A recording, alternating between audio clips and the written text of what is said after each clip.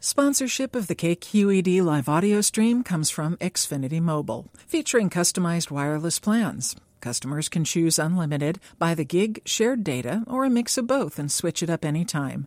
Learn more at xfinitymobile.com. From KQED News, this is California Money. I'm Stephanie Martin.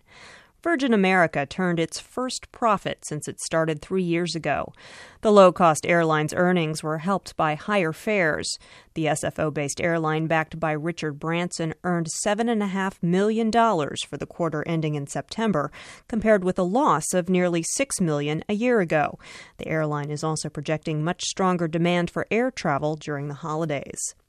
More people may be traveling, but the hotel industry is still facing tough times. The owner of San Diego's iconic Hotel del Coronado is trying to restructure more than $630 million in debt. Analysts say this is one of the largest debt transactions in the industry so far. Alan Ray is president and founder of Atlas Hospitality Group. He says luxury hotels have been among the hardest hit, partly because they had further to fall, but also because of what he calls the AIG effect. With what happened with AIG and that conference that they held at the St. Regis in Dana Point, a lot of major companies and publicly traded companies basically cut back on staying at luxury resorts and downgraded the hotel properties that their employees could stay at.